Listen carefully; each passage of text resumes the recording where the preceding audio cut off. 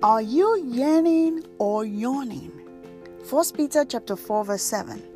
But the end of all things is at hand. Therefore be serious and watchful in your prayers. Romans 13:11. And do this, knowing the time, that now it is high time to awake out of sleep. For now our salvation is nearer than when we first believed. Jesus only had one message when he began his earthly ministry, and that is, according to Mark chapter 1 verse 15, the time is fulfilled and the kingdom of God is at hand. Repent and believe in the gospel. The same message he has given us to spread throughout the surface of the earth. 2 Corinthians chapter 5 verse 18 confirms this. It says, Now all things are of God, who has reconciled us to himself through Jesus Christ, and has given us the ministry of reconciliation. What do these two words mean? Yearning and yawning. Yearning, Y-E-A-R-N-I-N-G, means a tender or urgent longing, whereas yawning, Y-A-W-N-I-N-G, means showing fatigue or boredom by yawns. So how are you waiting for Christ's return? Are you yearning for his return, or you are yawning out of fatigue or boredom? Number 1, we must be serious. We must awake out of our sleep. We must go about our day with this consciousness that the end of all things is at hand. 2, we must be watchful in our prayers. We must walk hand in hand with the Holy Spirit to recognize ready harvest in our daily works. 3, we must be bold. We must boldly declare the gospel and tell the world the kingdom of God is at hand. Repent and believe in the gospel. Number 4, we must be fervent in love for one another. 1 Peter 4:8 says, Above all things, have fervent love for one another, for love will cover a multitude of sins.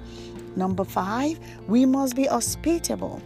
Be hospitable to one another without grumbling. That is verse 9 of 1 Peter chapter 4. Number 6, we must cast off the work of darkness.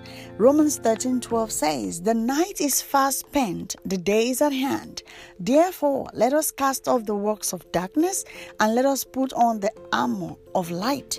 We must be far away from anything we would do that an unbeliever will see and have doubts about our faith.